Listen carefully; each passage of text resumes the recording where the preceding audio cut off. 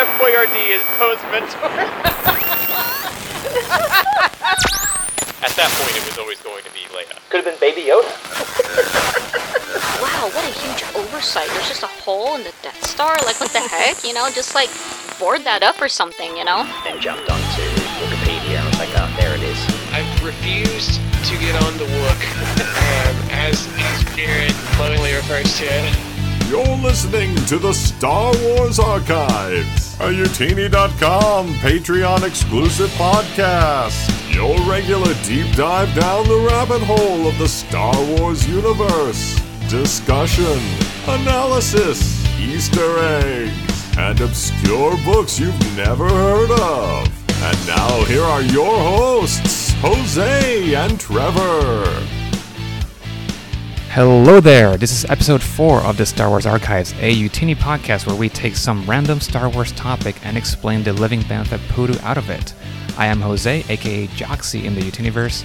I have watched all Star Wars canon movies and TV shows, I have read 38 Star Wars books, and I own only 10 of them. My name's Trevor, I'm a keeper of the timeline pages over at Youtini.com. I've spent my entire life consuming Star Wars media, and I currently own 927 Star Wars books and graphic novels, 150 comics, 70 magazines, 26 video games, and 4 Star Wars Christmas jumpers. And you're wearing one right now. I am wearing one right now. I remember, I think I wore this to the premiere of Force Awakens.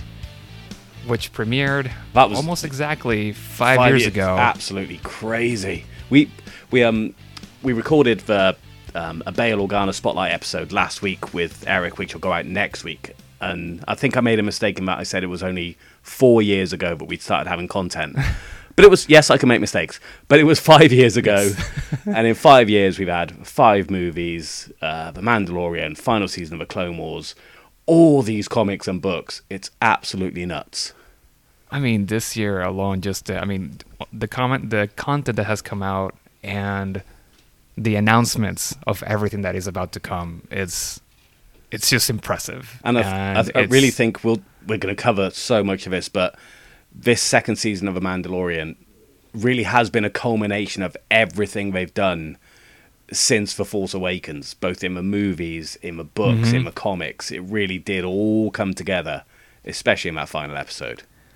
Yes, yes, it did. And I know how excited you are to get right into it because I took a pick at your notes and there's a lot of stuff in there to cover.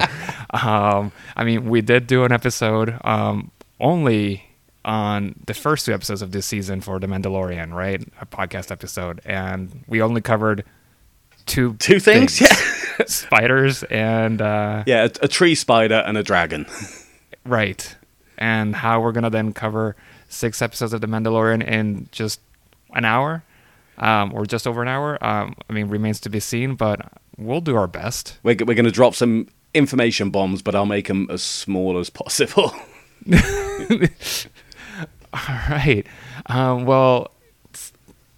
Today's episode, as we are already talking about it, will be a deep dive into the extended universe influences of the last 6 episodes of The Mandalorian Season 2. So, Trevor, just remind our listeners what we're doing here, how we put these episodes together, like what's the format? So we try to keep everything fairly unscripted between me and Jose. It depends on what we're covering as to how much research either one of us need to do. Jose will do research if he needs to. I try not to. I leave myself a few notes to remind myself which books or comics or whatever to talk about. And we could talk about anything. Legends canon, books, comics, miscellaneous newspaper clippings, something off the back of a cereal packet, who knows it. And we're going to throw in a few regular features and hopefully keep you both entertained and informed over the next hour. That's right, and as always, we will be throwing in a fake fact in somewhere in the show to keep you on your toes. Fact check, fact check, fact check. This is a fake news alert. Let us know on Discord or Twitter if you spot it. In case you didn't spot it on the last episode, Trev told us that Ahsoka's homeworld was the planet Gorse, when, of course, everyone should know that it is, in fact, Sheila. So... I love the fact, in our notes, I was the one that wrote down, well, of course, everyone knows that. I didn't know that until I looked up the answer for this show. So it's easy to learn new things. Yes. Well, now everyone will know because we know everyone is listening to our show. And if they're not, they should, because there's a lot of good information that you're providing to the whole world. And if you have decided to listen, we're very thankful. That's right. So, again, we have a lot to cover. So, Trev, I think we should just dive right in. Okay. Go into your deep dive. Let's do it. Okay, so we're starting at chapter 11 because we covered the first 2 chapters of a season in an earlier episode. We open up on the planet Trask, where the Mando's going in his beaten old ship, and what we see is Mon Calamari and Quarren living and working together. Now, that in itself, just pure expanded universe. They've got a long history. They come from the same planet of Mon Calamari, or Dak to give its official name. I'm not quite sure why they didn't use that planet. That's something we spoke about before, about inventing new planets when we've got planets that actually fit the purpose. But they also call it an estuary planet, which makes sense. But it was really cool to see these guys working and living together and alongside each other. And the makeup on the Quarrens was fantastic as well. Yes. The only other place we've seen them is in Jabba's palace, but this makeup seemed to be a whole step beyond that. And the fact that they're pirates as well. There's a couple of examples of Quarren pirates, noticeably Nim from the Starfighter video game and Starfighter Crossbones miniseries from Dark Horse. But this episode, and there's a general or an admiral in the recent Squadrons video game of Mon Calamari, I can't remember his name, but it shows how they're steering away from the gurgly water accent that have been associated with Mon Cal's up till now, notably Admiral Akbar and Admiral Raddus from Rogue One. Since you're bringing this up now, I did want to ask you. You said that their home planet has another name. It's not Mon Calamari. No, Mon Cala or Mon Calamari? I think right? it's Mon Cala, yeah, Mon Cala. Right. So we have these 2 species, these 2 races and whatnot, living in this one planet. How come it is commonly known as Mon Cala and the Quarren get sidestepped and overshadowed by the Mon Calamari people? There's a lot of history regarding that. I mentioned the fact that its official name is Dak. Now, I wish I could talk more about that off the top of my head. The only thing I can remember is that Dak is its official name. And there's a lot of diving into that in the Legacy series from Dark Horse. But I can't drag out any more information from my memory banks right now. Well, I mean, because to me, it does sort of remind me a little bit, right, in Naboo, where we have the Gungans and the humans, and they're just it's this one planet that seems to somehow have these 2 species that co-inhabit this one planet. However, Gungans are most definitely sort of seen as an inferior species to the Naboo humans. Yeah, absolutely, and there's definitely sort of resentment from the Gungans, and that has been covered before. To the point that, Gungans made the deliberate choice to kind of purely live underwater. They're like, fine, let them have a land. We're not going to bother with them. Right. But in this case, I mean, they're both the Mon Calamari people and the Quarren. They both live underwater. Yeah. And we see a little bit that is it in the Clone Wars animated series, where they actually go visit their planet and they are underwater. Yeah, absolutely. And the 2015 Marvel Star Wars run sees them go into Mon Cala as well. That's right. So, I mean, you were wondering why. To me, when I saw them go to this ancillary planet and not the main one, I just assumed that it's so that it would make more sense for there to be more sort of structures above water. Because if it was in Mon Cala or Dak, then I would assume that there's going to be more just underwater cities and not so much above water. Again, it's one of these where we didn't see a lot of the planet, but it's set in a dockyard, and you kind of need to wonder why they need a dockyard. But one thing that also the set design of the ships on that dockyard really reminded me of an old Marvel comic series. So this was literally the second Marvel comic arc set after New Hope. So we're talking 1977. And I must have had this in a Star Wars annual or something as a kid because it's never left me. But it's called The Dragon Lords of Drexel. And it's set on water, on a water world, and they're proper actual pirates with ships, but, technology as well. It really did seem like there was a lot of influences in this episode from that comic series. Nice. That's awesome. Yeah, we should. I'm assuming you do own this comic, Yeah, right? yeah, of course, yes. You have a whole lot of things right behind you there. I can see. Definitely, we need to see some of those pictures in there so that we compare it to what we saw in the episode. Yeah, we'll put them up on the socials like we always do to try and point you towards the direction of some of the books that we talk about. Awesome. All right, so let's keep going. But you've got an opinion on Quarren, haven't you, Jose? Well, so yes, I mean they're probably a little resentful because whatever's happening in their home planet against the Mon Calamari people, but like I don't know. I mean, where are the Quarren dickheads? Like they're just like terrible people. I mean, I don't know. It's just they're not nice. In the Clone Wars animated series, I remember them also just sort of being just like angry and very easy to just fight against everyone else. And in here, yeah, we get this group of Quarren, and they're terrible. They just threw the baby. We don't know his name is Grogu yet, but they just threw him into this like Kraken sort of creature. I have a theory on this. Go for it. So, myself, Dave Filoni, Jon Favreau, we're all kind of around the same age, right? We were all kids watching the original trilogy. We probably all played with the same toys. If you're of my generation and you had those toys and those figures, it was a very distinct good guy, bad guy. That's what you played in the playground. Goodies and baddies, that's what you did as a kid. Cowboys and Indians. I think it's that. I think in their head, Quarren are the baddies and Mon Cal are the goodies, because that's how they played with it as kids. I honestly reckon that's the reason. It tracks. It makes sense. But somehow, I mean, they're still sort of co-inhabiting this other planet. But yeah, I guess you do have the Quarren that just tend to lean more towards, they're just the bad guys. Yeah, I will. And also just when we saw the Quarren before in the original trilogy, they were just in Jabba's palace too, right? So it's even just as simple as that. Like they're already associated from the get-go as being part of just not the rebels. Yeah, I think Tessic was that Quarren's name, if I remember right. Because he had a story in Tales from Jabba's Palace. Listeners, if Trevor is wrong, please let us know. I do want to know every single time that he makes a mistake, and I don't know how many times that's already happened, but I'm sure please let me know. Just send me a direct message. I don't want him to know. At the same time, I just want to bring it up live in a future episode. Okay. Anyway, moving on. Yes. So this episode introduces Bo-Katan. Obviously, that's going to have been discussed to death all over the internet. We could focus on that, but that would be a whole episode in itself. I want to focus on some of the smaller things. So she calls Din a child of the Watch. Maybe it could be an offshoot of Death Watch, who obviously played a huge part in the Clone Wars, but they were actually introduced in Jango Fett Open Seasons, which is a Legends graphic novel that acts as Jango Fett's origin story.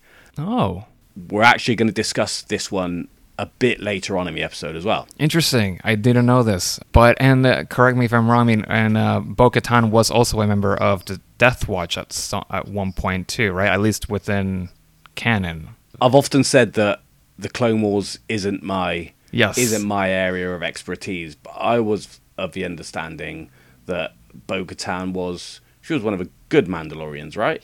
She was, but there was a moment, because her sister, Satine, she was ruling Mandalore, and I believe during this period of time, then Bo-Katan is, very much a warrior, and her sister Satine wanted to bring Mandalore to this new era where Mandalorians are not all about fighting and weapons and everything, but Bo-Katan... Yeah, the kind of pacifist exactly. Mandalore. Bo-Katan believed in that more traditional way of the Mandalore.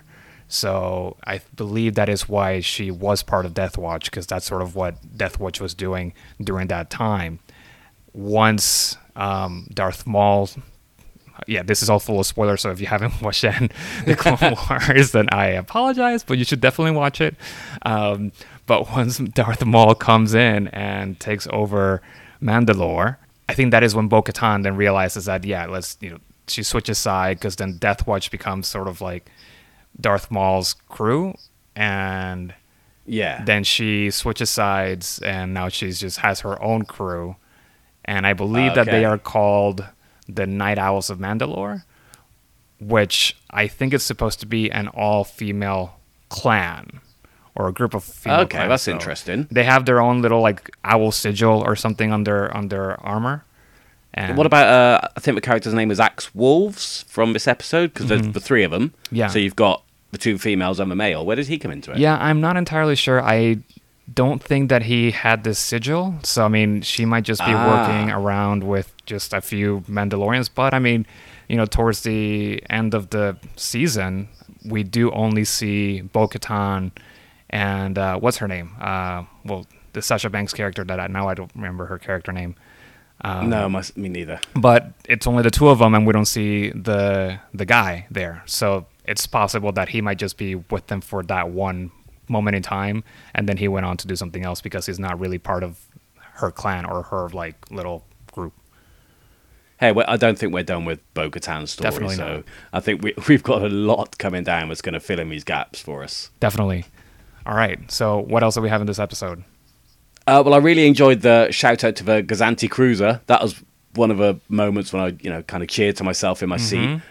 First seen him, Phantom Menace, but quite common in both Legends and canon. And I always love when these words, these industries, these companies that I've only ever seen on paper, I just love hearing them spoke out loud. Yeah, and I remember when the episode aired, a lot of people on the Discord were like, "Oh my God, there's that cruiser," and I'm like, "Wait, what are you guys talking about?"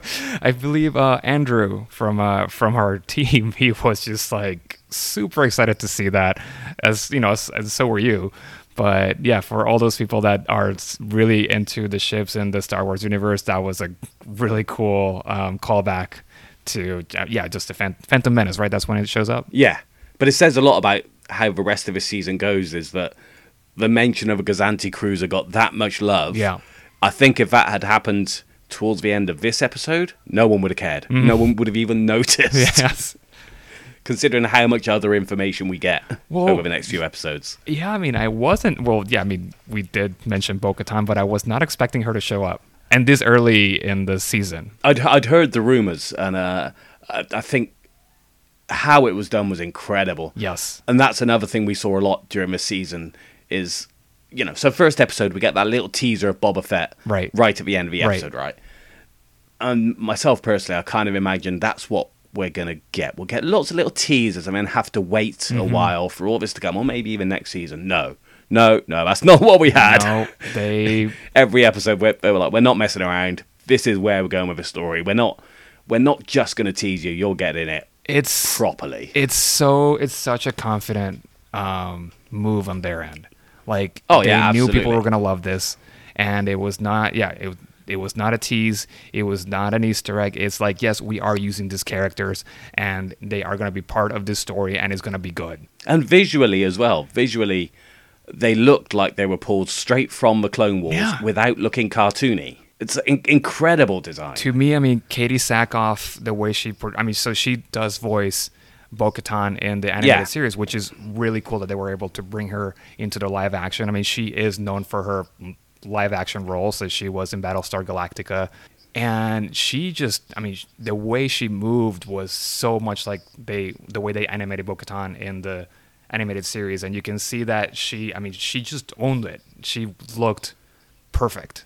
The way she took off her 100%. helmet, everything. Yeah. And it's everything that happened every other episode after this episode too. Like they're all just great, but this has to be up there on like my top 5 episodes of this entire show, just because I loved like all the fighting scenes, and Bo-Katan just like the way she came in, it was just amazing. So I was just so happy to see them, and so excited to have her be part of the show. Yeah, they did it really well. And again, she's not going anywhere. We're going to see tons of Bo-Katan, whether it's in books, comics, or live action. She's here to stay again. That's right. It's interesting to note that this episode was directed by Bryce Dallas Howard, who also directed an episode from the last season, which was the episode with the repurposed AT-ST and the Raider. Yes, just coming in through the forest and everything. And now on this season, she introduces a repurposed AT-AT as that crane that pulls the Razor Crest out of the water. Yeah, and we saw something similar in Solo as well with the the same sort of AT-AT. And again, I reckon this is because she played with her dad's toys. That's yeah. I mean, that's right. Actually, well, in Solo, it is her dad who directed that movie. So yeah, there is that connection there too. But yeah, I mean, she did great directing this episode, and I thought it was also, having a woman direct the episode where it's very much focused on Bo-Katan and her group. So well done there. Another thing that I thought was interesting was that Mando pays in that little restaurant. He pays with the calamari flan, which he mentions way back in the first few episodes of the whole series. Money is one of those things it's not consistent in the Star Wars universe at all. Is calamari flan, was that a term from before the Mandalorian? I'd never heard of it, but it makes sense that he's using Mon Calamari flan on that planet. Yeah, but yeah, so that was another, I thought, nice callback to the first season. And then another thing that I thought was really cool was just that they have the, they kind of faked us out, right? In episode 2, we see all the spider eggs that Grogu is, about to eat, and we expect these spiders to jump right on his face, just like in Aliens, but that didn't happen, and we do get the face hugger bit in this episode. So I thought that was also cool they teased us, and now we got it. Yeah, I thought that was really cool because they knew that that's exactly what everyone was going to be thinking when he peered in that egg. That's right. And so they gave it to us again, but in a really sort of non-threatening way. That's non-threatening. It was kind of fun, and of course, Mando's there to help him out with it. And then the last note that I have is something that keeps coming up this season. I don't think they discussed it very much last season, right? But is Dank Farrik. Dank Farrik. So I was listening to the latest episode of Bounty Hunt, and I think Charles has got a real bit in his bonnet about this. I don't mind it, but I don't think they used it in the previous season of The Mandalorian. I don't think I've heard it in any other Star Wars media. No, not at all. And we're going to cover a lot of Mando language later. And there is a big history of Star Wars curse words they could have used. That's right. But they chose to invent this version of "God damn it" or whatever it might be. But they just kept hitting us over the head with it. It's like if they want to come up with a new word, then maybe just sort of slowly introduce it. But it was in every episode pretty much, I think, that they mentioned it at least once. And pretty shoehorned in as well. Right. So that was just one thing that, I kind of like it. Yeah, it was a little bit much. Like, okay, guys, we get it. You have a new curse word to use. So it's there, it exists. You don't have to say it on every episode. Maybe that'll be Grogu's first words. That would be amazing, actually. I would really love that. Okay, next episode then. So, chapter 12. Early on, we see Grogu dropped off at school, so he skips out on some of the action that follows. Now, this was an amazing part for me, and it's not even because of what was being discussed between the main characters. Mm-hmm. But you've got a teaching droid in the background, and you hear her talk about some key geographical information about the galaxy. That's right. She talks about the trade routes of the galaxy, the 5 key trade routes, which is the Corellian Way, the Hydian Way, the Perlemian, the Rimmer, and the Corellian trade spine. Exciting stuff, right?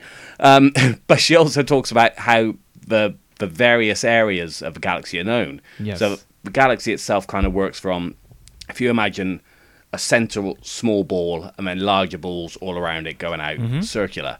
So you've got the deep core of the very center of the galaxy. You've got the core worlds, the colonies region, the inner rim, the expansion region, the mid rim, all the way out to the outer rim. Yes. Now, nearly all of this information originated at West End Games when they were doing the role-playing books, back before Heir to the Empire had even been released. Really? So this is all early stuff, yeah. From a game? From a role-playing game. Awesome. I mean, the West End Games source books, there's dozens of them, and they had to invent loads of information for these. And I honestly cannot understate how much of what we understand Yeah. about the Star Wars universe came from West End games. Well, I mean, and it makes total sense. I mean, for anyone who's done role playing games before, like D&D and whatnot, you do have to create these rules in order for a board game type of thing to work. But I didn't realize that. Yeah, I'm so familiar with the idea of the different cores and the outer regions and the unknown regions and all that it just seemed like it was just, I mean, it's just accepted as a thing within the Star Wars universe. I didn't realize that it came from a role-playing game. Yeah, and a lot of these start off as, just throwaway bits of information. But by the time Disney bought Star Wars and Legends came to an end, Yeah. the galaxy's been mapped in extensive detail. Yeah. And I'm thrilled that canon is sticking to that, because why wouldn't you? Yeah. I mean, if galactic cartography is your thing, then I highly recommend The Essential Atlas by veteran reference book author Dan Wallace. There we go. It's deep. And I know that Jason Fry has worked alongside him as well, and they did a few sort of online appendices after the fact as they kept updating it, and that it's been used for so many reference books and stories since. It's kind of the definitive about where planets are, where they're located. And I've seen a bit of analysis about some of the use of maps on various view screens in this series as well.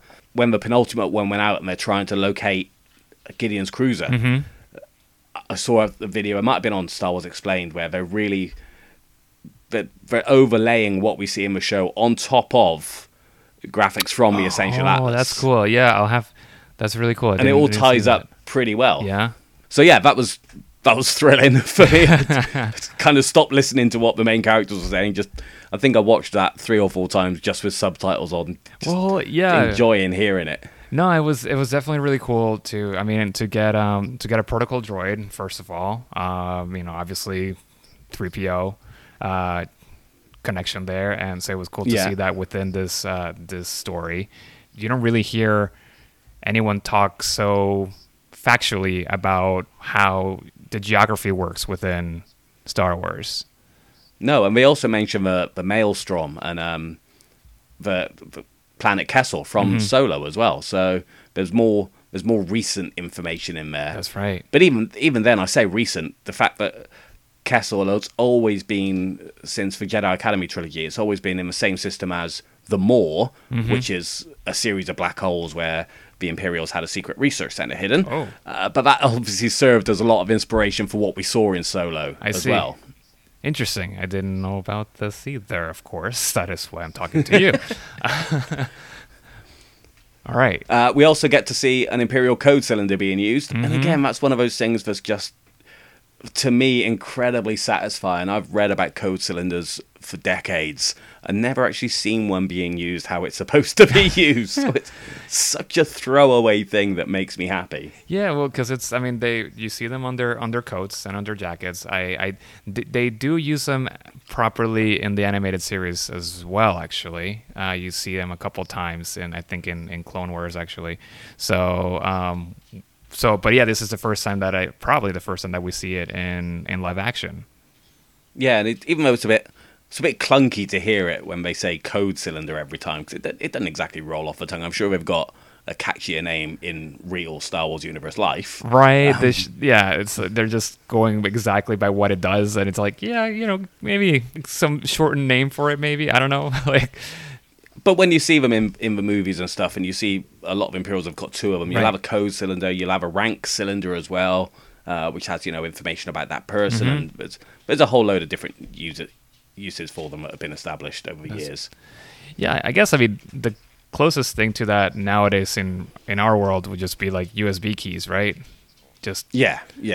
Which is, when they came up with this, I don't know if back when they were filming the original trilogy and they put these little cylinders on the Imperial jackets, that they were thinking that that's what it was, or if it was just something that looked interesting and different, or if they were just supposed to be I'm definitely going with the second one. pens. Yeah, that's probably what they were. Yeah, just galactic space pens. And over time, they're like, yeah, it's maybe a little too nerdy or ridiculous that they just have these like weirdly thick space pens. So maybe, and after seeing how R2, gets information out of their computers, right? That it's sort of with this cylindrical element. They're like, you know what? Maybe that's what those tubes are. And that's just like that's this kind of information retrieval or holding system, which I hadn't made that connection, but you're right. That's probably exactly the same input that R2's got. Yeah. Anyway, should we move on from space pens and go to something a bit more interesting? Well, sure, go for it. So, Dark Troopers. You just went from space pens to Dark Troopers, so yes, that is far more interesting. Okay, what are Dark Troopers? There was so much squealing on the internet when we saw Dark Troopers. Now, we're not going to go into Dark Troopers too much. Our very own Nathan's got a video up on the Utini YouTube channel all about the history of Dark Troopers. That's right. Definitely go and check that out. In fact, there was things in there that I didn't know. Oh. So that was really interesting. There you go. But they were first introduced in the Dark Forces video game featuring Kyle Katarn, the Chuck Norris of Star Wars. Well, I say video game. The story was also adapted into a gorgeous-looking graphic novella by William C. Dietz, an audio drama, and even the Prima Game Guide had the script from a whole game in its back pages. And obviously you've got a whole series of games that came on after that. But in contradiction to the information we get from Dr. Pershing in this chapter, the Legends Dark Troopers were always droids. Oh, interesting. Except for a failed Phase 0, because he talks about these being Phase 3. Yes. Now, Phase 1 and 2 were used in Legends, but there was also a Phase 0, which used clone troopers' bodies, but replacing much of their original bodies with machinery. But even that information about a Phase 0 came from a pretty niche source in an role-playing game sourcebook based on the Force Awakens games. So actually very recent. So that's... Sorry, I've done it again. Not Force Awakens, Force Unleashed. I see. I'm like, okay. I mean, still, within the last decade is Force Unleashed. That was within... Yeah, so outside of the video games, Dark Troopers don't really show up much else in Legends. But there is a story I want to talk about, which is Sandblasted from Star Wars Tales number 4. Okay. So this is set a few years after Endor, where they stumble upon a Dark Trooper that has just been buried in the sand. It obviously got launched, the rest of them, in the attack on a rebel base that's described in the Dark Forces video game, but for whatever reason remained unoperational. Anyway, these characters, Big Giz and Spiker, they stumble upon it. But they were created for Shadows of the Empire. They played a minor role in that story as thugs who work for Jabba, who attempt to kill Luke while he's on Tatooine. But you also had to read the comic in order to realise their part, because they go unnamed in the book and the video game. Oh. But Big Giz also went to star in a series of junior books set in the Clone Wars that feature a Chiss Jedi, which you don't see very often. No. Chiss Jedi, that is. A Chiss Jedi. That's... Now, I'll admit, I've got those books. I haven't read them, but I desperately want to find the time to get to them, because I want to kind of understand how it is that you can have a Chiss Jedi as a fairly acceptable character and people not go, why? Who are you? what species are you? Because Chiss shouldn't be very well known at that point in Legends. Yeah, I mean, from my understanding, right? I mean, the Chiss they're more like more of a legendary race or species within the Star Wars universe, and that's why when Thrawn was first introduced, at least in canon, right, that everyone's like, what are you? Who are you? Where are you from? And that's why it was such a big mystery to get to know more about Thrawn. Yeah, exactly. And in Thrawn's original introduction, which is a short story called Mist Encounter from Adventure Journal. Now, that short story was actually repurposed for the opening of the Thrawn canon novel, so we kind of get the same information. Oh, okay. But told differently.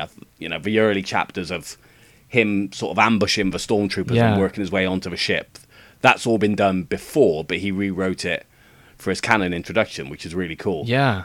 But even in that, they don't know who he is. They don't know his species. They struggle to communicate with him until they find a sort of common dialect that they both understand. So they're not a common species by any stretch. That's right. So I mean, yeah. So the idea of a Jedi Chiss is, I mean, Yeah, makes very it's little bold. sense. No. So yeah, so that's something I wanted to throw in there. I hadn't included any of that in my notes, so I love this show sometimes. No, it's good. It's good. I guess just two little things on my end for this one. When we're walking through the town, we do see a statue of IG-11 in the background, but I just thought it was worth noting because it was kind of cool to see. So Yeah, and I think it shows a lot for the passage of time between this season and the last one, because it feels like it happens straight away. Right. It feels like season 2 just follows on from season 1. That's true. But this episode is the first one where you think, well, actually, there must have been some time, because Grief seems quite settled in there, and Cara Dune seems quite settled in, and they've managed to build a statue. So there's obviously a passage of time, but we just don't know how much. that's true. Yeah, I mean, just seeing that there's now, it seems like they're thriving, right? I mean, they have a school with macaroons and kids in there. So the town, it definitely feels very different from what we saw in the first season of The Mandalorian. Yeah, absolutely. But we still don't know whether it's a week after, 6 months, a year. Yeah. These are the things that keep me awake at night, Lucasfilm. Come on. Probably more than a few weeks if they manage to build a school and kids are now easily. playing around and stuff. So I think, yeah, we're talking a few months at the very least. But then that's an opening for more stories. We know there's an untitled novel still on the way. So yeah. we know there's comic series coming. So this could all take place in between the season. We still don't know. I hadn't even thought about that they could, just some of these blanks that I mean, it makes sense, but that they would be filling in the blanks with the novels and possibly a future comic that they release. Yeah, I mean, the other point that I had for this episode was that we do see these cloning pods towards the end of the episode, right?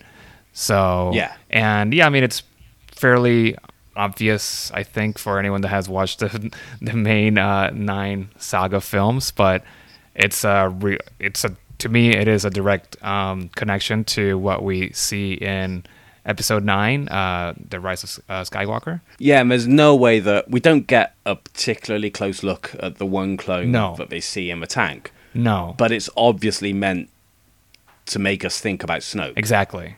Yeah, we do see the that's tanks. deliberate. And we do see the tanks in Episode 9 with all the possibly failed or spare Snokes.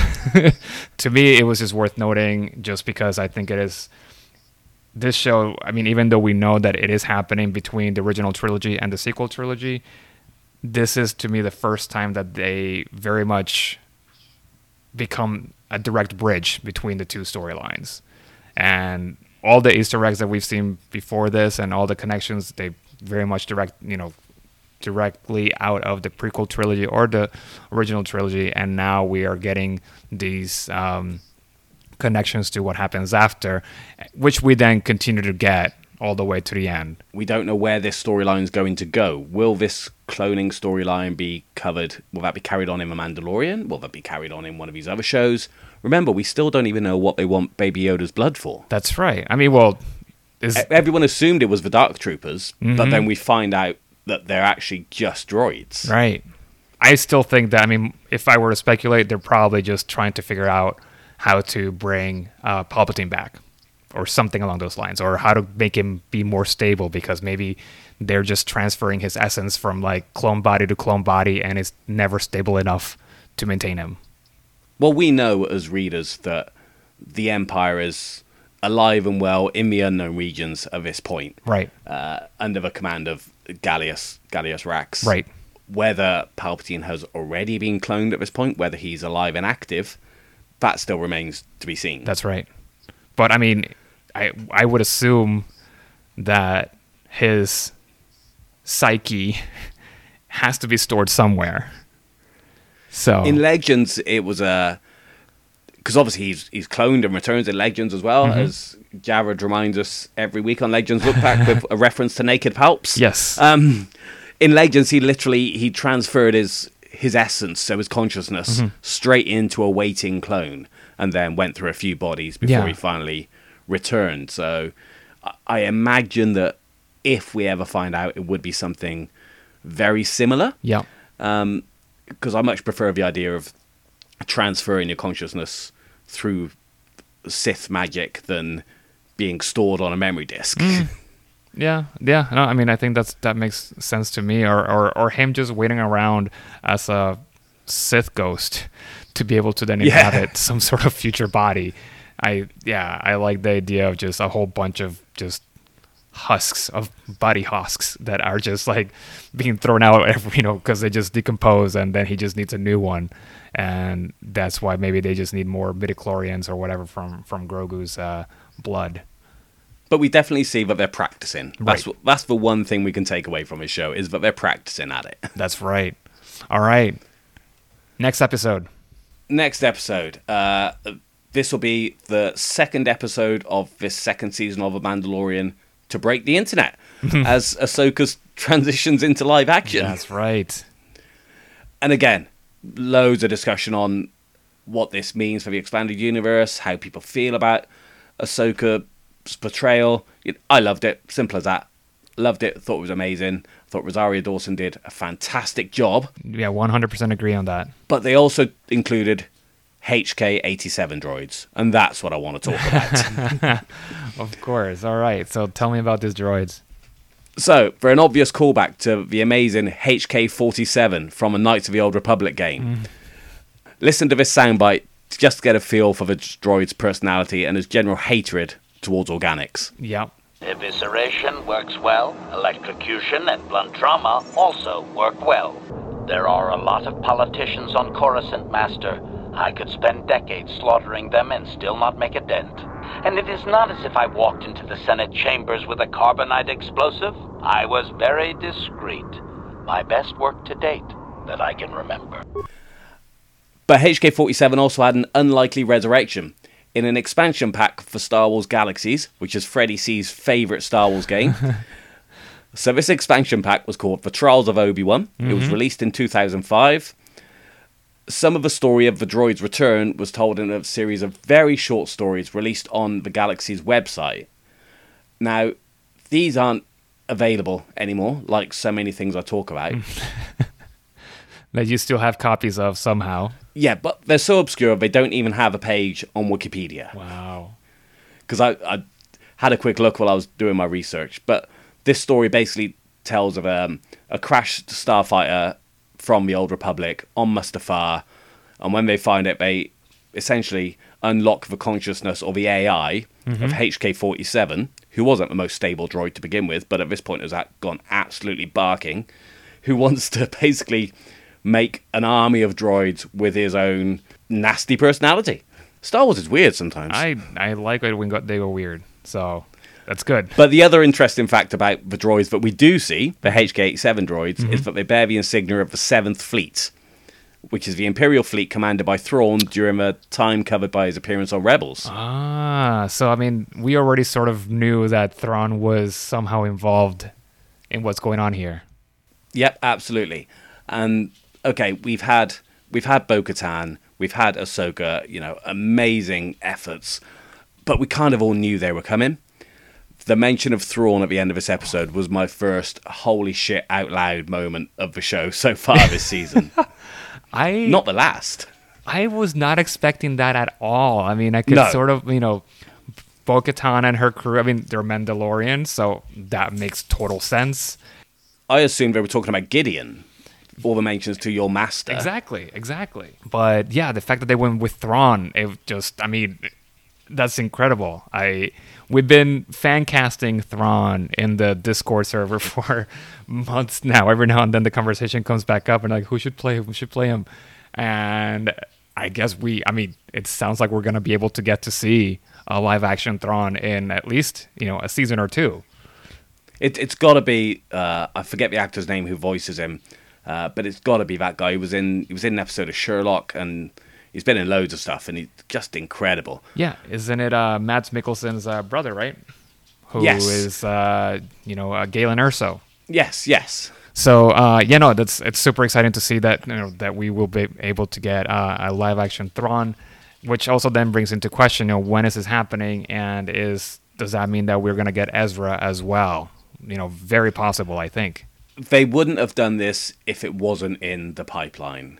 And they've been talking about a Rebels sequel show for a long time now, and to be honest, it still makes me wonder whether there's more that they haven't announced, because it doesn't quite tie in with the Ahsoka series. Is Ahsoka going to be the series where she's looking for Ezra and Thrawn, but that's set in the same timeline as The Mandalorian, but going off this episode, Thrawn's already back.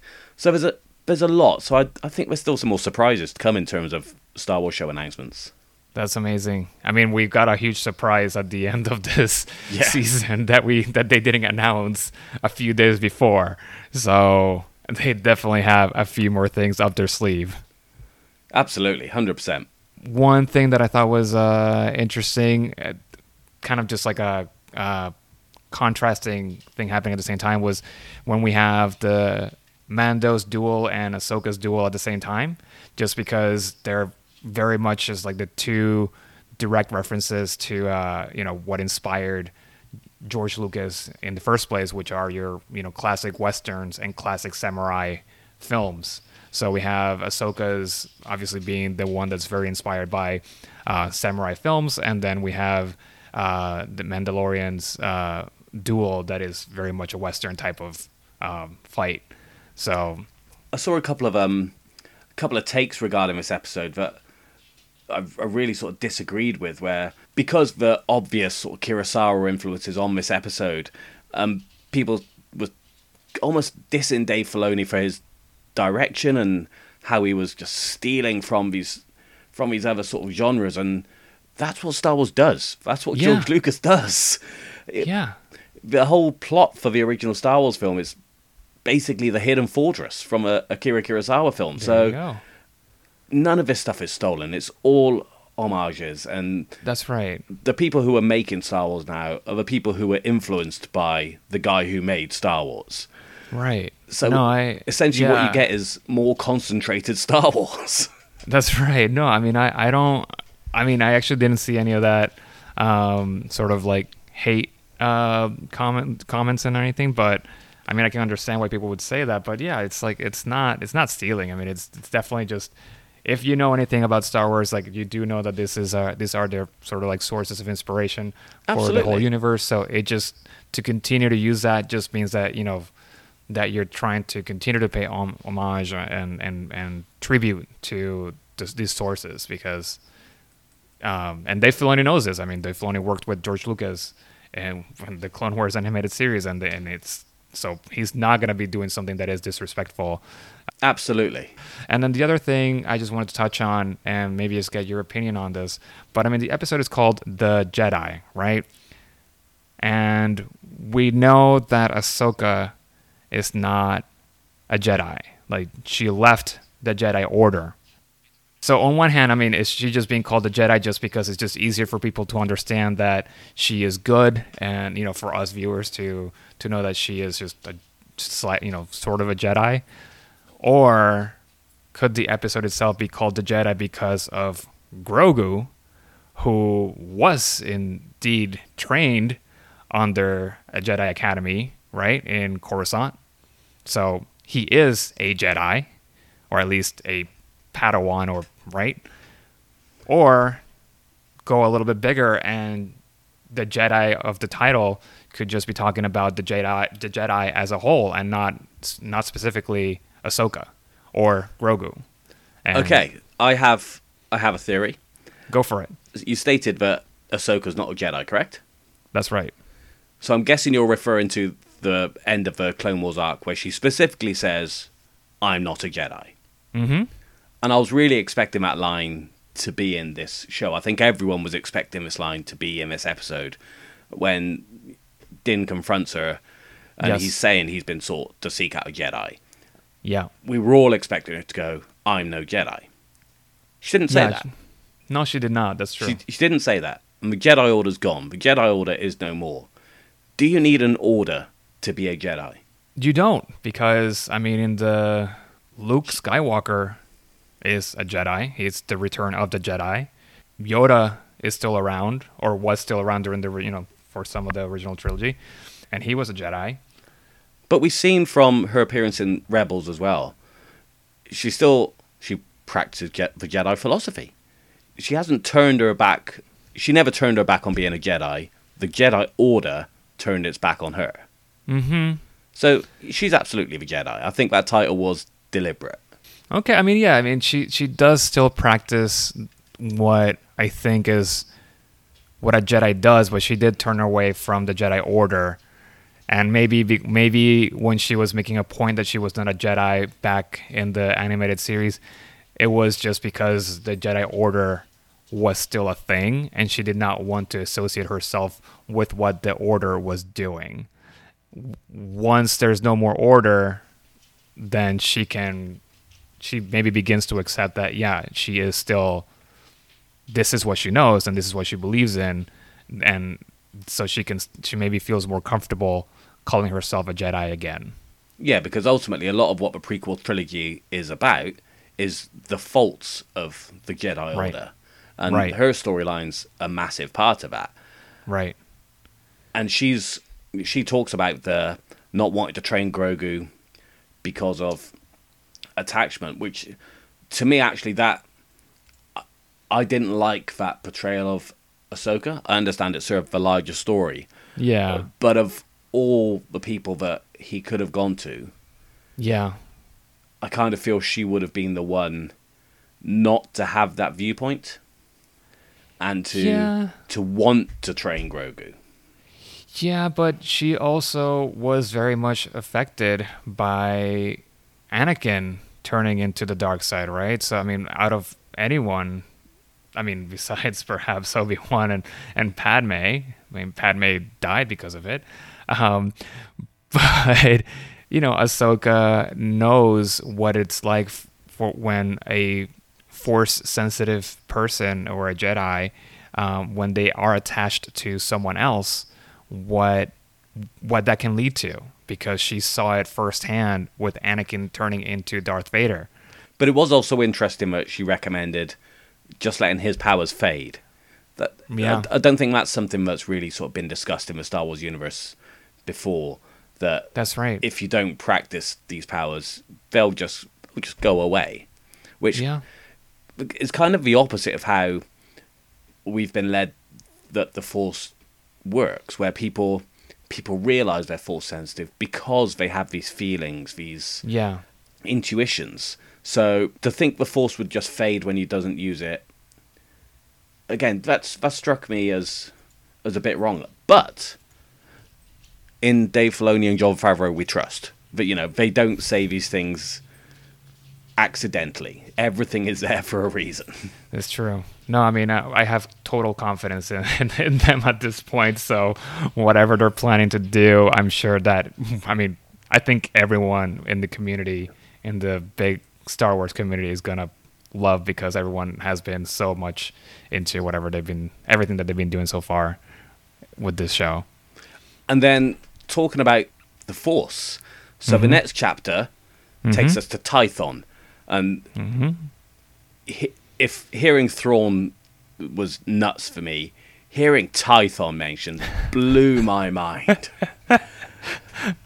I'd like to get a graph of my pulse rate. Yeah, it's just your pulse rate, but just across every one of these episodes. Because I could just sort of see your level of excitement, oh my god, Thrawn, Tython. Could you imagine it? Could you imagine it mapped over everyone else's? Everyone spikes when it sees Bo-Katan. Everyone spikes when it says Ahsoka, and then mine goes off the rails when they say Code Cylinder. You are a unique person, Trev. Yeah. So I'm going to assume that's a compliment. Anyway, it is a compliment. I like unique people.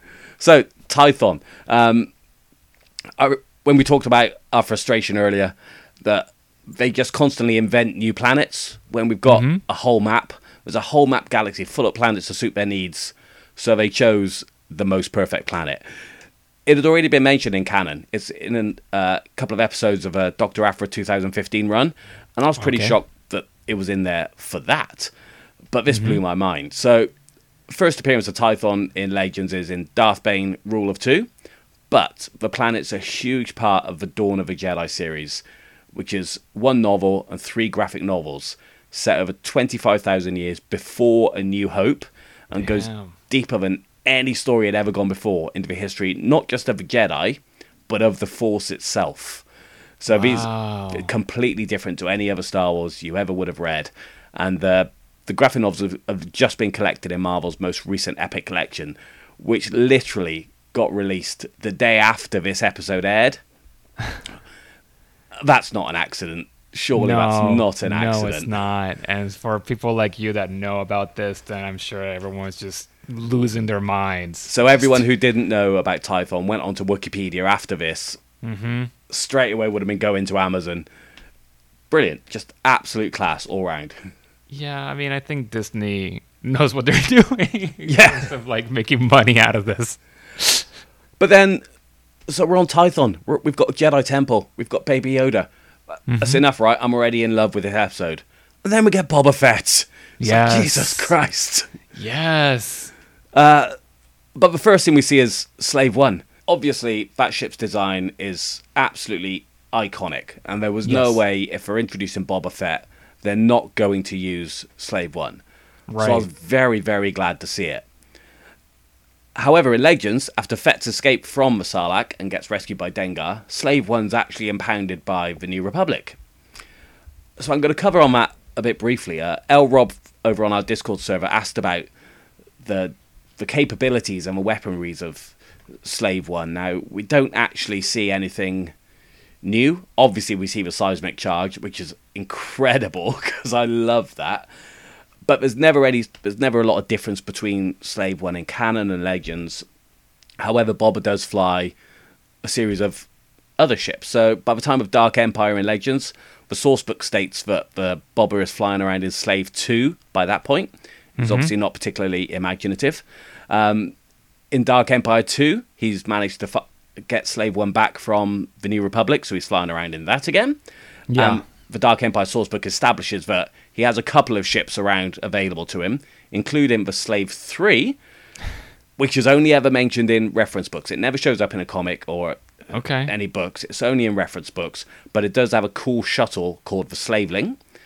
And then Slave 4, which is...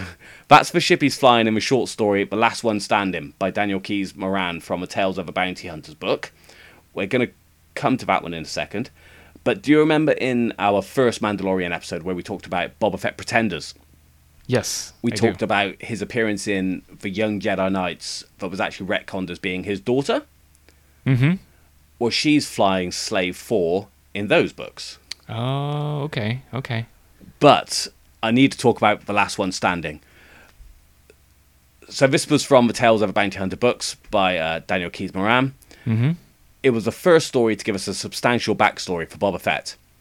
So this story establishes that he was a journeyman protector called Jaster Muriel from the planet Concord Dawn. Now, some of those names may be familiar to people. I'll kind of go over the reasons why. Obviously, Attack of the Clones came out and completely rode roughshod over all of that by making him a clone of Jango Fett, etc., etc. Yes. But the graphic novel I mentioned earlier, Jango Fett Open Seasons, incorporates lots of elements of this short story back into Legends. So that establishes Jaster Muriel as the leader of the Mandalorians at the time that Jango's a young boy, who takes him in after his family are killed by Death Watch. And all of this still works with the information we get from Boba's code chain in this episode. Yes. So that code chain, a little holographic display that pops up, it mentions Jaster Muriel. It mentions Foundling, hinting at Jango's status as a Foundling after being taken in by Jaster. But how do we know what that says? How is this translated? Because it's in Mandoa, the language used by the Mandalorians. Oh. Makes sense, correct? Yes.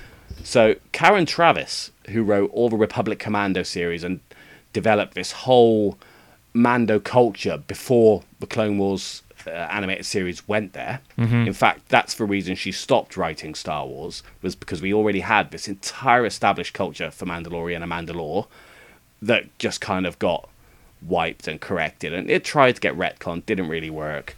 So that's why she finished writing Star Wars. Anyway, I digress. So she invented quite a few Mando words and phrases. In fact, in one of the Mando Republic Commando books, there's a Mando glossary detailing all these words. And there was an actual typeface for this language that was developed for Attack of the Clones. I see. So that's what we see on screen. I see. And the one thing that's been incredible about this season is how many of the languages we see on screen are completely translatable. And the one thing that surprised me is how many fans are fluent in Orabesh and can actually read it. It makes me feel like a slacker.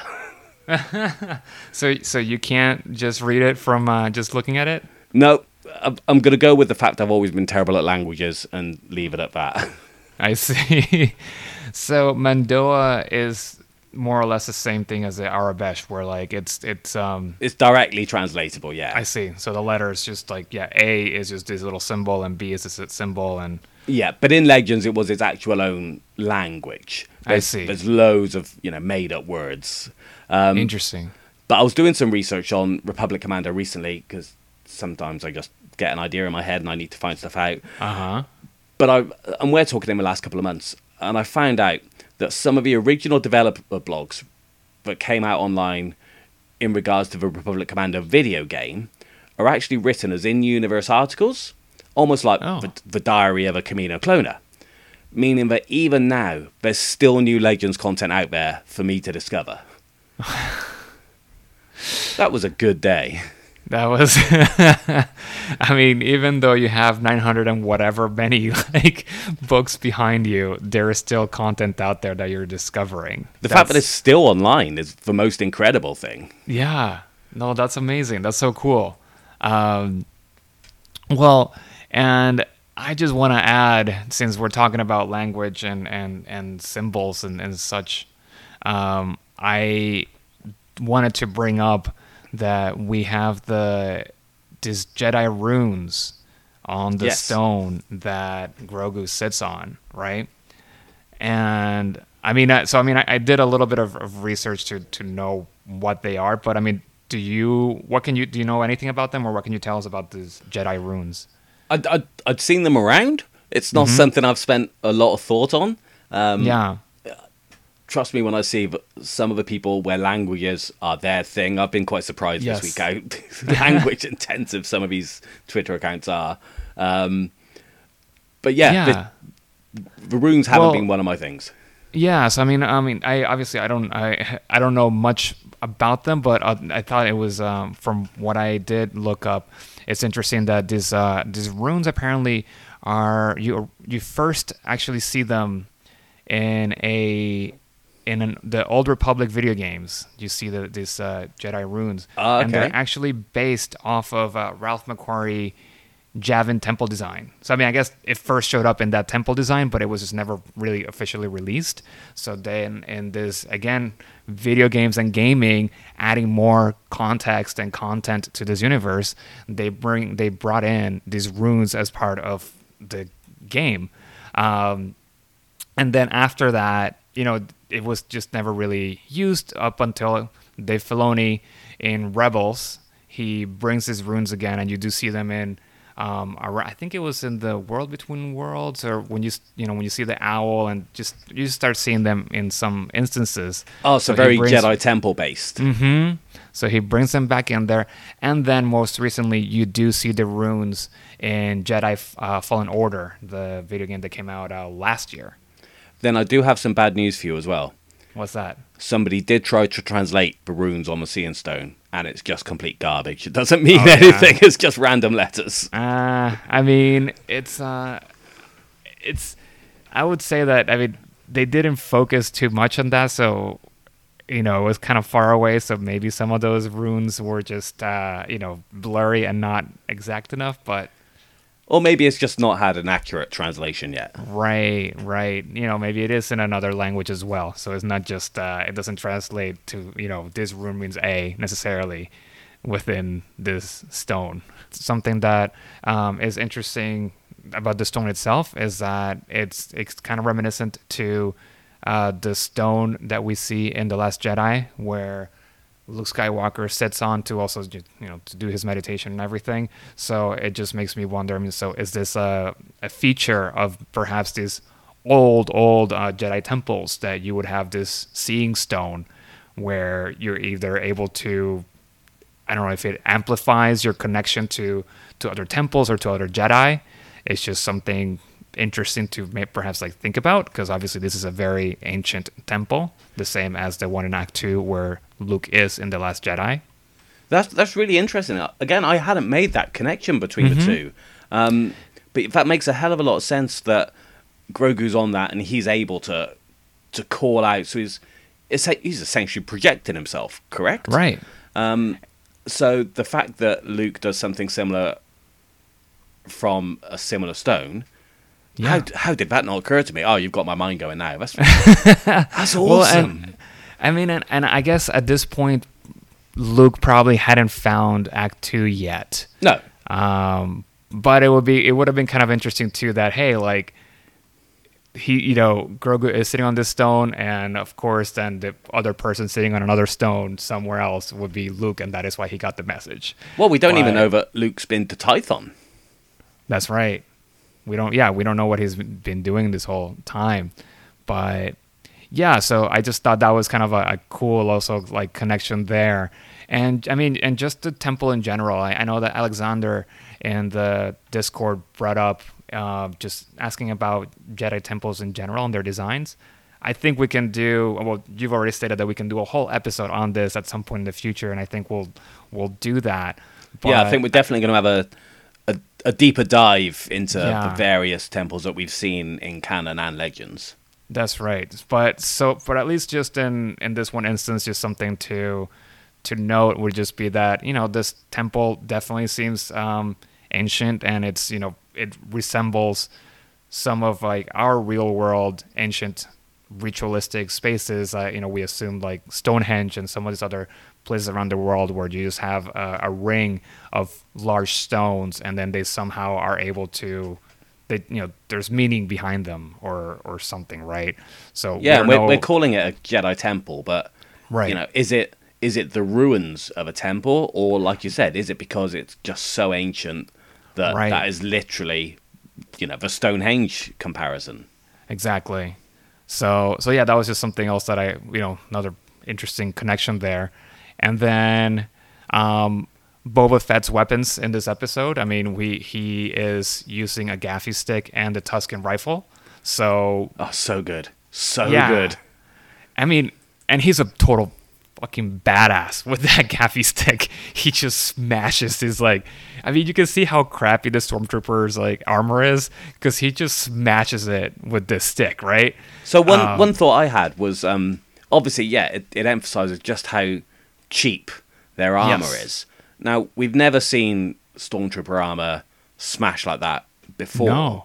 Now, is that an indication of sort of the waning power of the Empire, or is it just because we've never seen it smash before? I mean, probably a little bit of the two. I mean, in real life. So yeah, I'm an architect when I'm not doing this, and I have to wear a hard hat to go to job sites that are under construction, and hard hats do have an expiration date. Yeah. So, plastic over time is not as as hard as it is when it first comes out. So it could be, now that you say that, it does make me think that perhaps whatever material is being used for these for stormtrooper armor, they probably don't have as many factories producing new ones anymore, even though this guy's looked that they're in better shape than the stormtroopers we saw in the first season with the Client, and this armor did look a little bit shinier and in better condition.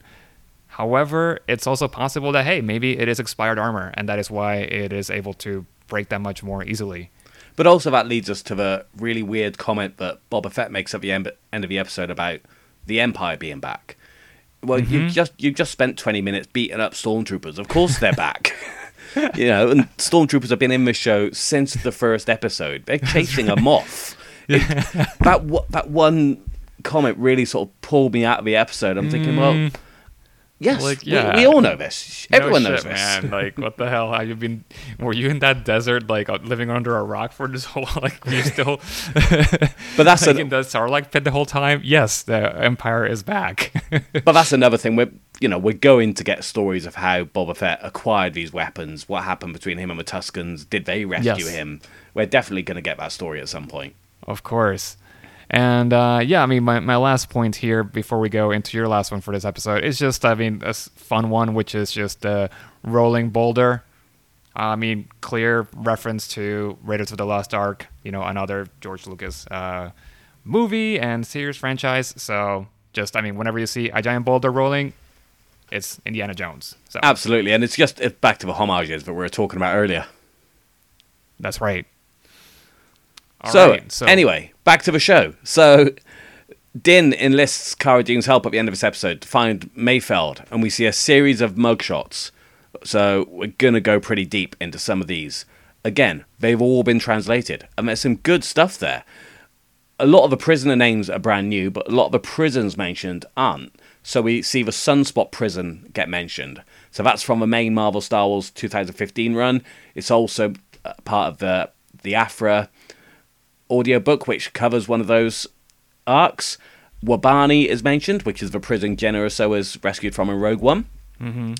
Mega Bloks Beta prison, which is from the Poe Dameron comics. And again, that arc is incredible. People should definitely go and seek that out. One of the prisoners shown is jailed on Uvu 4. Now, that planet appears in the Bounty Hunter video game, and it's here that Jango Fett steals the Fire Spray class ship that he then renames as Slave 1. And that's set shortly after the Phantom Menace.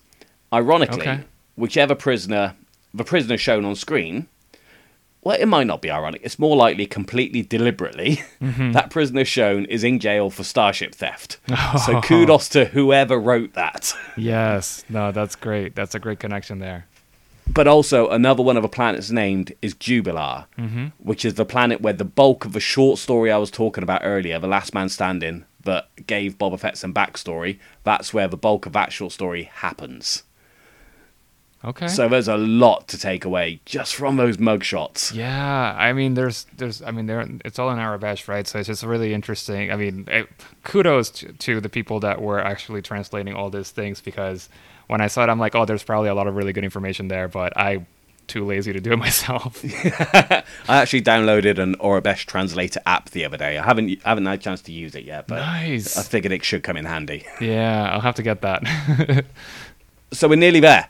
Yeah. Episode 15, penultimate episode. Go for it. So straight away we see the Juggernauts from Revenge of the Sith, which is fantastic. The Starship Fuel Rhydonium is being as a key part of that sort of chase sequence. So Rhydonium has turned up in story arcs from both Clone Wars and Rebels.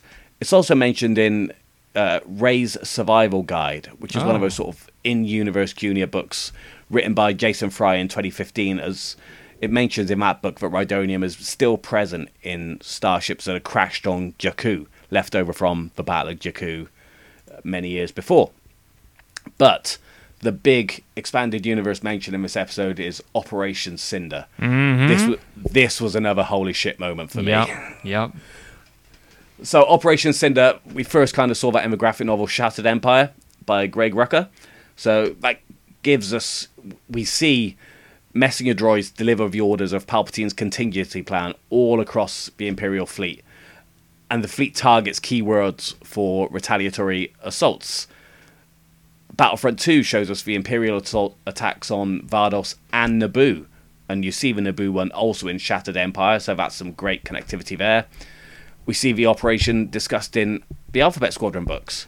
Yeah. And in both these examples, so Iden Versio and Erica Quill both reconsider their loyalty to the Empire and defect to New Republic directly because of Operation Cinder. And then the world that we see in this one that Mayfeld talks about, Burning Con. So that operation, led by Valen Hess, was first mentioned as one of the targeted worlds in Shattered Empire, but it's also the main planet from the video game Star Wars Uprising. Now, this was a mobile-only video game from 2015, and it was only available for just over a year before being pulled from stores and the service closed down. Oh, no. Okay. And I never got to play it. However, because the Star Wars community is a wonderful, wonderful thing, Yes. and being what it is, somebody has managed to transcribe the entire game script as well as loads of pictures Oh and my stuff all about God. the game. So I'm going to link to that in our socials when I link That's all the books amazing. for this episode That's as well. so cool. Yeah, we all thank you for doing that. But that game takes place between Endor and Shattered Empire. So Shattered Empire takes place over a couple of weeks. Yeah. So the Uprising game takes place before the operation that Mayfeld talks about. That's cool. Yeah, I'll have to read that. But before we get to the Luke Skywalker stuff, do you want to Yes. go through your notes? Yeah, just 2 minor notes on this one. One, just again, just I you know how I like to make my connections to other movies and other pop culture things, but number one is just when we have the sort of like chase scene, very reminiscent, obviously, of your classic Western train heist. We also get a little bit of that in Solo if we want to stay within universe in the Solo movie.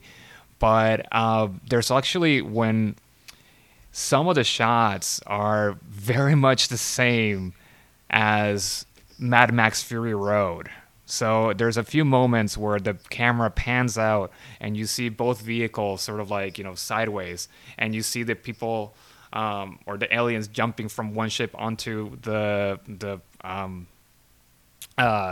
vehicle in which Mando is on. It looks exactly the same as what we see in Mad Max Fury Road. So that was just sort of like a cool little connection in there. I can totally see that. Now that you say it, I can totally see that. And the other thing that I want to bring up that I'm sure you picked up on, since I know you just recently, this last week, I think you just watched the whole series, like the seasons 1 and 2. Yeah, I did watch it all in preparation for the finale. Yes, And this episode. Exactly. So the other thing that if people didn't pick up on this is the fact that the speech that Mando gives to Moff Gideon at the end of this episode is correct me if I'm wrong, but it's pretty much word for word what Moff Gideon said in the last season. Yeah, but for me, obviously, this carries a lot more weight. When Mando's saying, the child means more to me than you will ever know, you're just thinking, yeah, he's coming for you. He's not happy. No. And I mean, it's something that, we've been, this attachment that, in the previous episodes, they're talking a lot about how Grogu is attached to Mando, right? Yeah. But I think we can feel that he's also somewhat attached to him, and he cares about him. But I think he tries to play it off as like, this is my quest, this is my mission, I just need to complete it, and just he tries to be cool about it. But I think at this point, when the Razor Crest gets destroyed, and he finds the little silver ball that Grogu is constantly trying to get.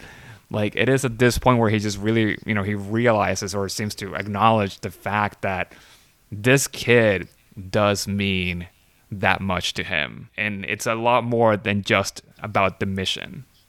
Yeah, that's when I say about Mando's coming for you. He's coming with all the vengeance of a pissed off parent. That's right.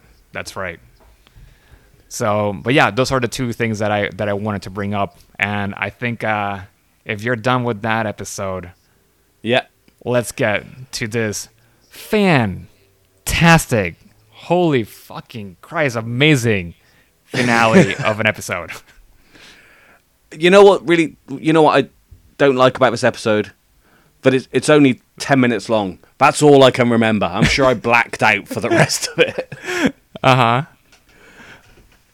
We need to talk about stuff that happens before the big reveal at the end, but yes. So I'm going to try desperately not to jump ahead to what I'd love to talk about. But let's talk about because there's not a lot of references to earlier stuff. We've discussed the Dark Troopers, yes, the fact that they're droids. It was great seeing the Lambda shuttle again. When he lands on, we don't get a name for the planet, but when they land on the planet to recruit Bo-Katan, we see I'm sure it's a Mandalorian starfighter that was used in the Clone Wars and actually turns up in the Rise of Skywalker big battle at the end as well at Exegol. Mm-hmm. I know that it's something that you want to discuss is the launch tubes as well. Well, yeah, it just when it comes to the ship designs and all that stuff, it's interesting to me, and especially if it's shown in a way that we hadn't seen before. But yeah, the way that the TIE fighters are launched just through the middle and like, you know, in this long tunnel, and they're just like shot out of the Imperial cruiser. That's something that we always see them kind of like coming from below or the sides of the cruiser. So it was just really cool to see them coming right from the front. And, you know, mentioned earlier that Katie Sackhoff, aka Bo-Katan, that she was, you know, one of the main characters in Battlestar Galactica. So when I saw this happening in this episode, it just really reminded me of how the Vipers in Battlestar Galactica are also launched. It's sort of like the same similar, you know, very similar tunnel kind of propulsion that then shoots them out into space. I'll be showing my age as well, but I'm pretty sure that's how Spaceship's Lost in the old Buck Rogers from a 24th Century TV show as well. Yeah. Which, yeah, I mean, again, it's just one of those classic references and inspirations for these movies too, right? So, but also the TIE fighters being on that sort of overhead conveyor belt reminded me of the early levels from the Force Unleashed video game again as well. And then, yeah, so Din wins the Darksaber. Yeah. From Moff Gideon. Yes.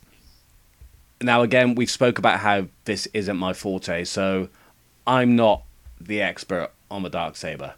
Yeah. So why don't you talk to us about that for a second, Jose? Well, yeah, for the Darksaber, to me, I mean, I'm not an expert by any means either, but when I watched the episode, the one thing that kind of stood out to me was that so Din wants just say, here, take it. I don't want to rule, which, you know, it's not surprising to anyone. But Bo-Katan does not accept it. And Moff Gideon says, well, no, she has to win it through combat, because without that, then it's, you know, she cannot rule Mandalore. Like, right now, you are the proper ruler because you won the Darksaber through combat.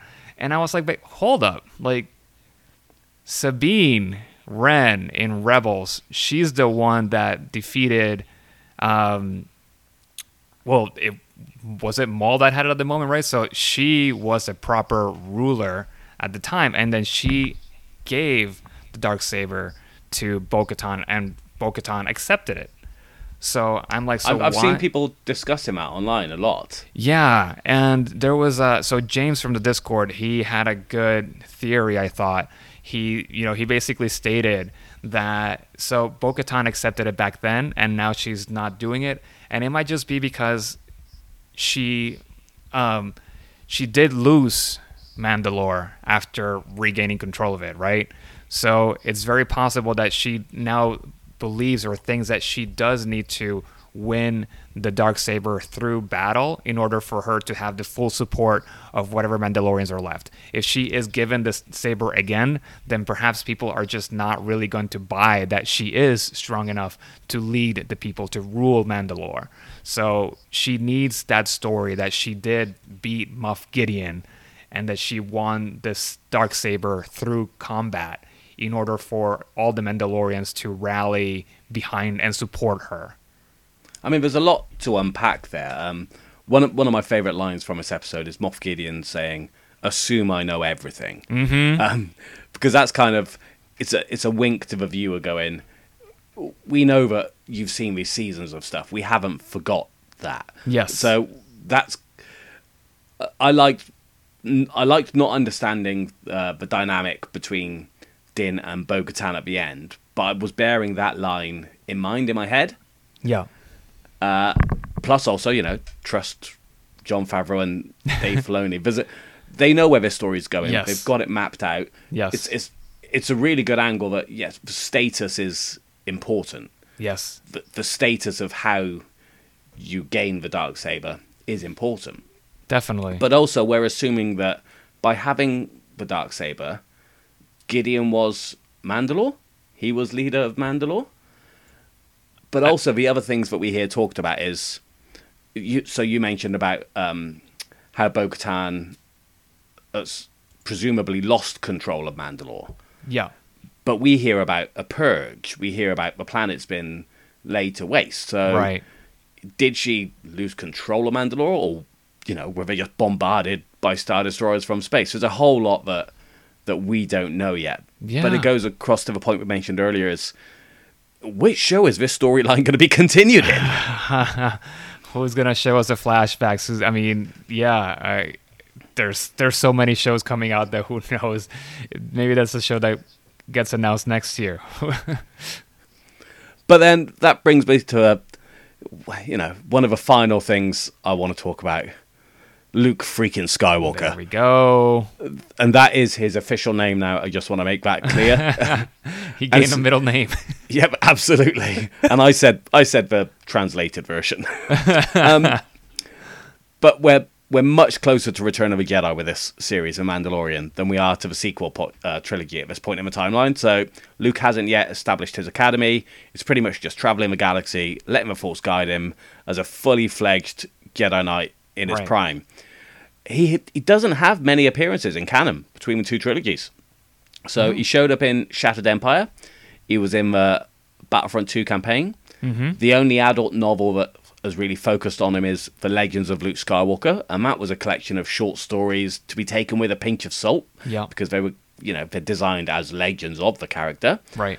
Oh, he's in the Forces of Destiny animated short Traps and Tribulations, which is set directly after Return of the Jedi. Mm-hmm. But we haven't had much in the 5 years since Star Wars is back. We haven't had much. And then we get this. Yes. And holy shit.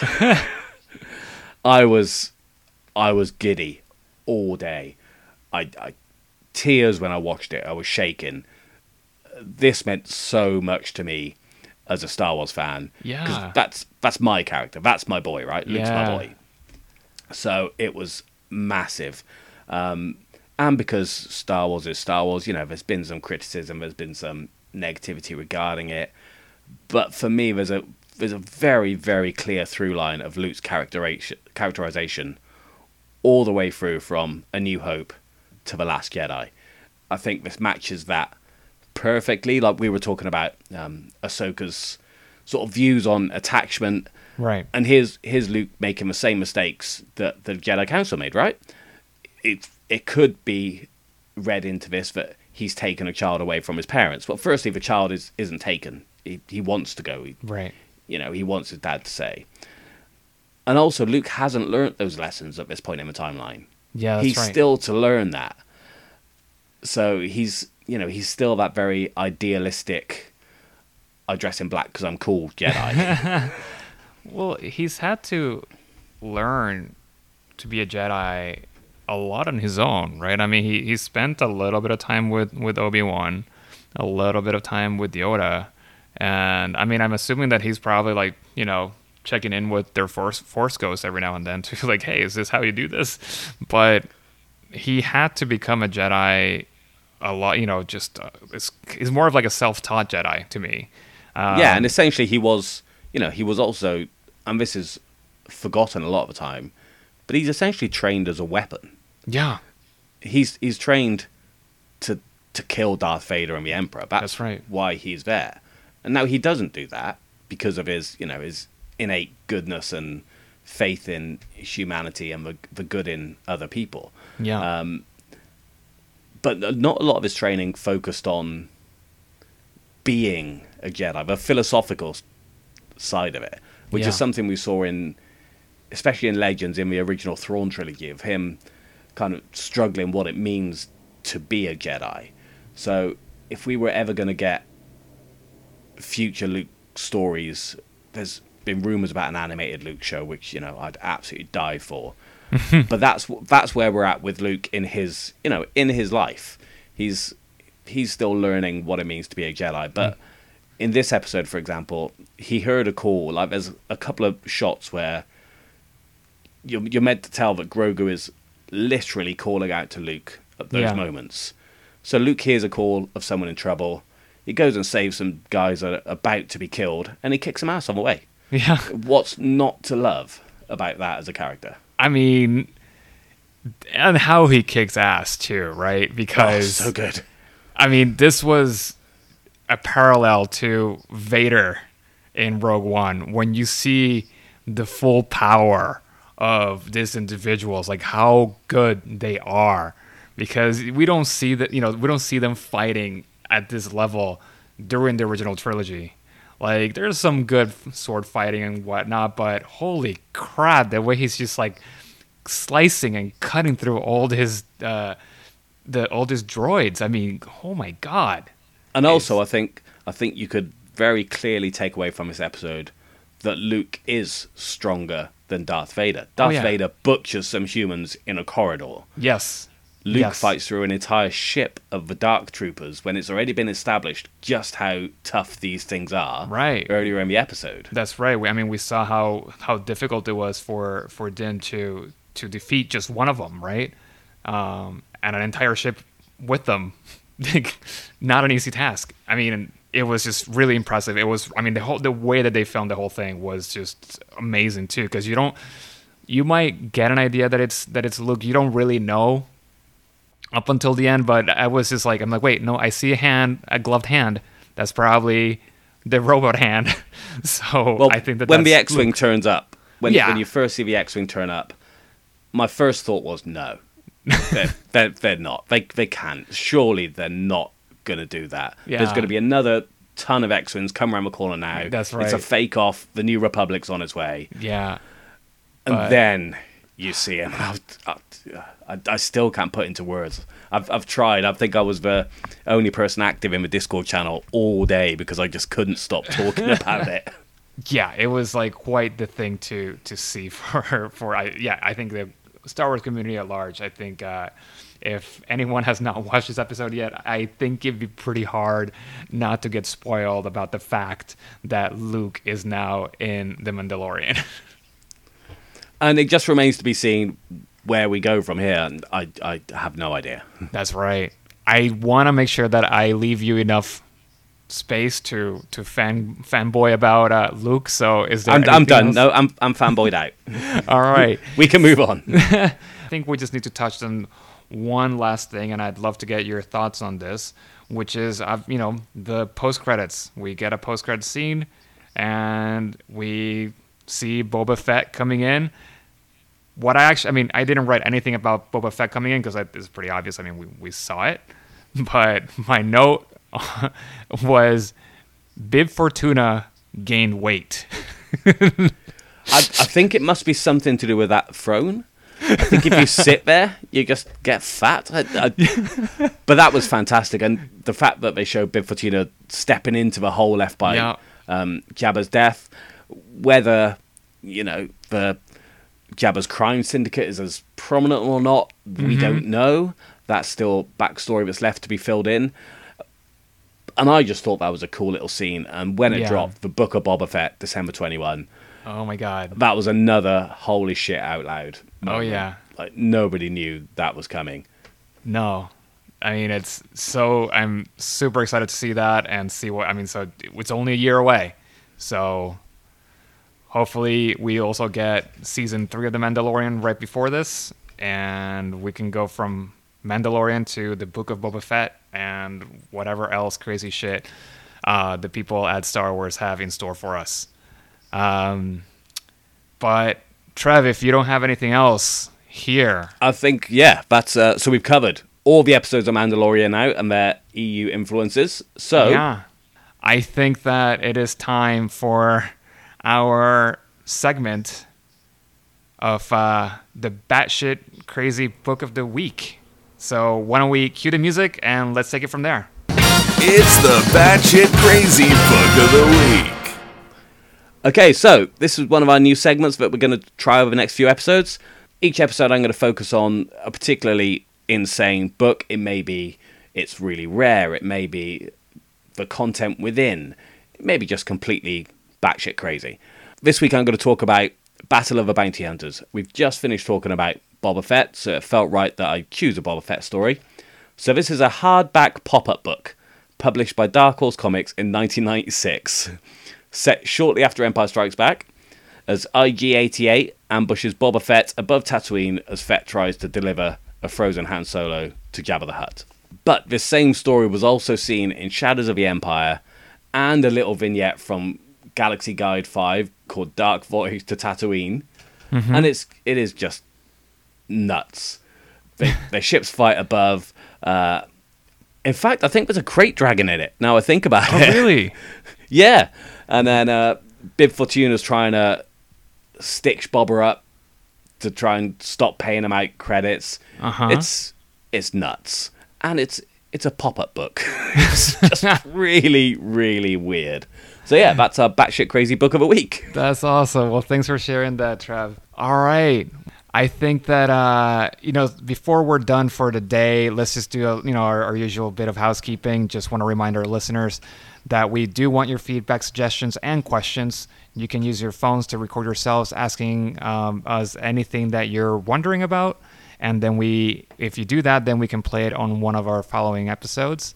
You can email this to us at dswarchives@gmail.com or just send us a message through Discord.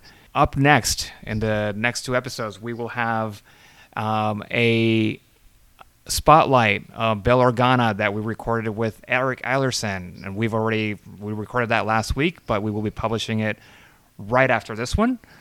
And that was a lot of fun, right, Trev? That one was really good. Yeah. Well, they're all really good. I mean, yeah, they all are. But it was really cool to just get, that was our first guest in this show. So it was really cool to just spend some time with Eric and, him just completely fanboying about Bail Organa. So that was a lot of fun. Right after that, we will have, I guess this is what we're calling my birthday episode. But we will be talking about the Knights of Ren. Just I have stated how I really like Kylo Ren, and I'm very curious to find out more about the Knights of Ren and any potential influences in Legends and anything beforehand. So we are just going to... I'm really looking forward to that one, because it's not something that there's a lot of material about, Kylo Ren or the Knights of Ren. So it's going to be interesting to see... I'm definitely going to have to do some research in that one. It's going to be interesting to see what we find... what we end up discussing, what theories we have. Yeah, it's going to be a lot of fun. Yeah. So, guys, if you do have any questions about any of, not about Bail Organa because that is done, but if you do have anything you want to add or ask us about regarding the Knights of Ren, Kylo Ren at large, then definitely let us know. And I think that about covers it for today's episode. We will be providing links and pictures to all the books that Trev mentioned in our Instagram and Twitter accounts, so make sure to follow SW Archives Pod on both platforms. If you have any questions or ideas, like I just said, please send us an email at dswarchives@gmail.com or send us a note on Discord. You can also follow me on Twitter at TheJoxie, that is TheJoxii, and follow my Instagram at TheJose Jimenez if you want to see selfies of me wearing Utini merch or pictures of my dog Mo. Trev, where can people find you? So I'm Davey Todd on Twitter. You'll find me sharing all manner of weird Star Wars stuff, or you'll just find me hanging out on Discord. But in the meantime, guys, thank you so much for listening, and Merry Christmas. Merry Christmas, everyone, and that covers it. So, radio out.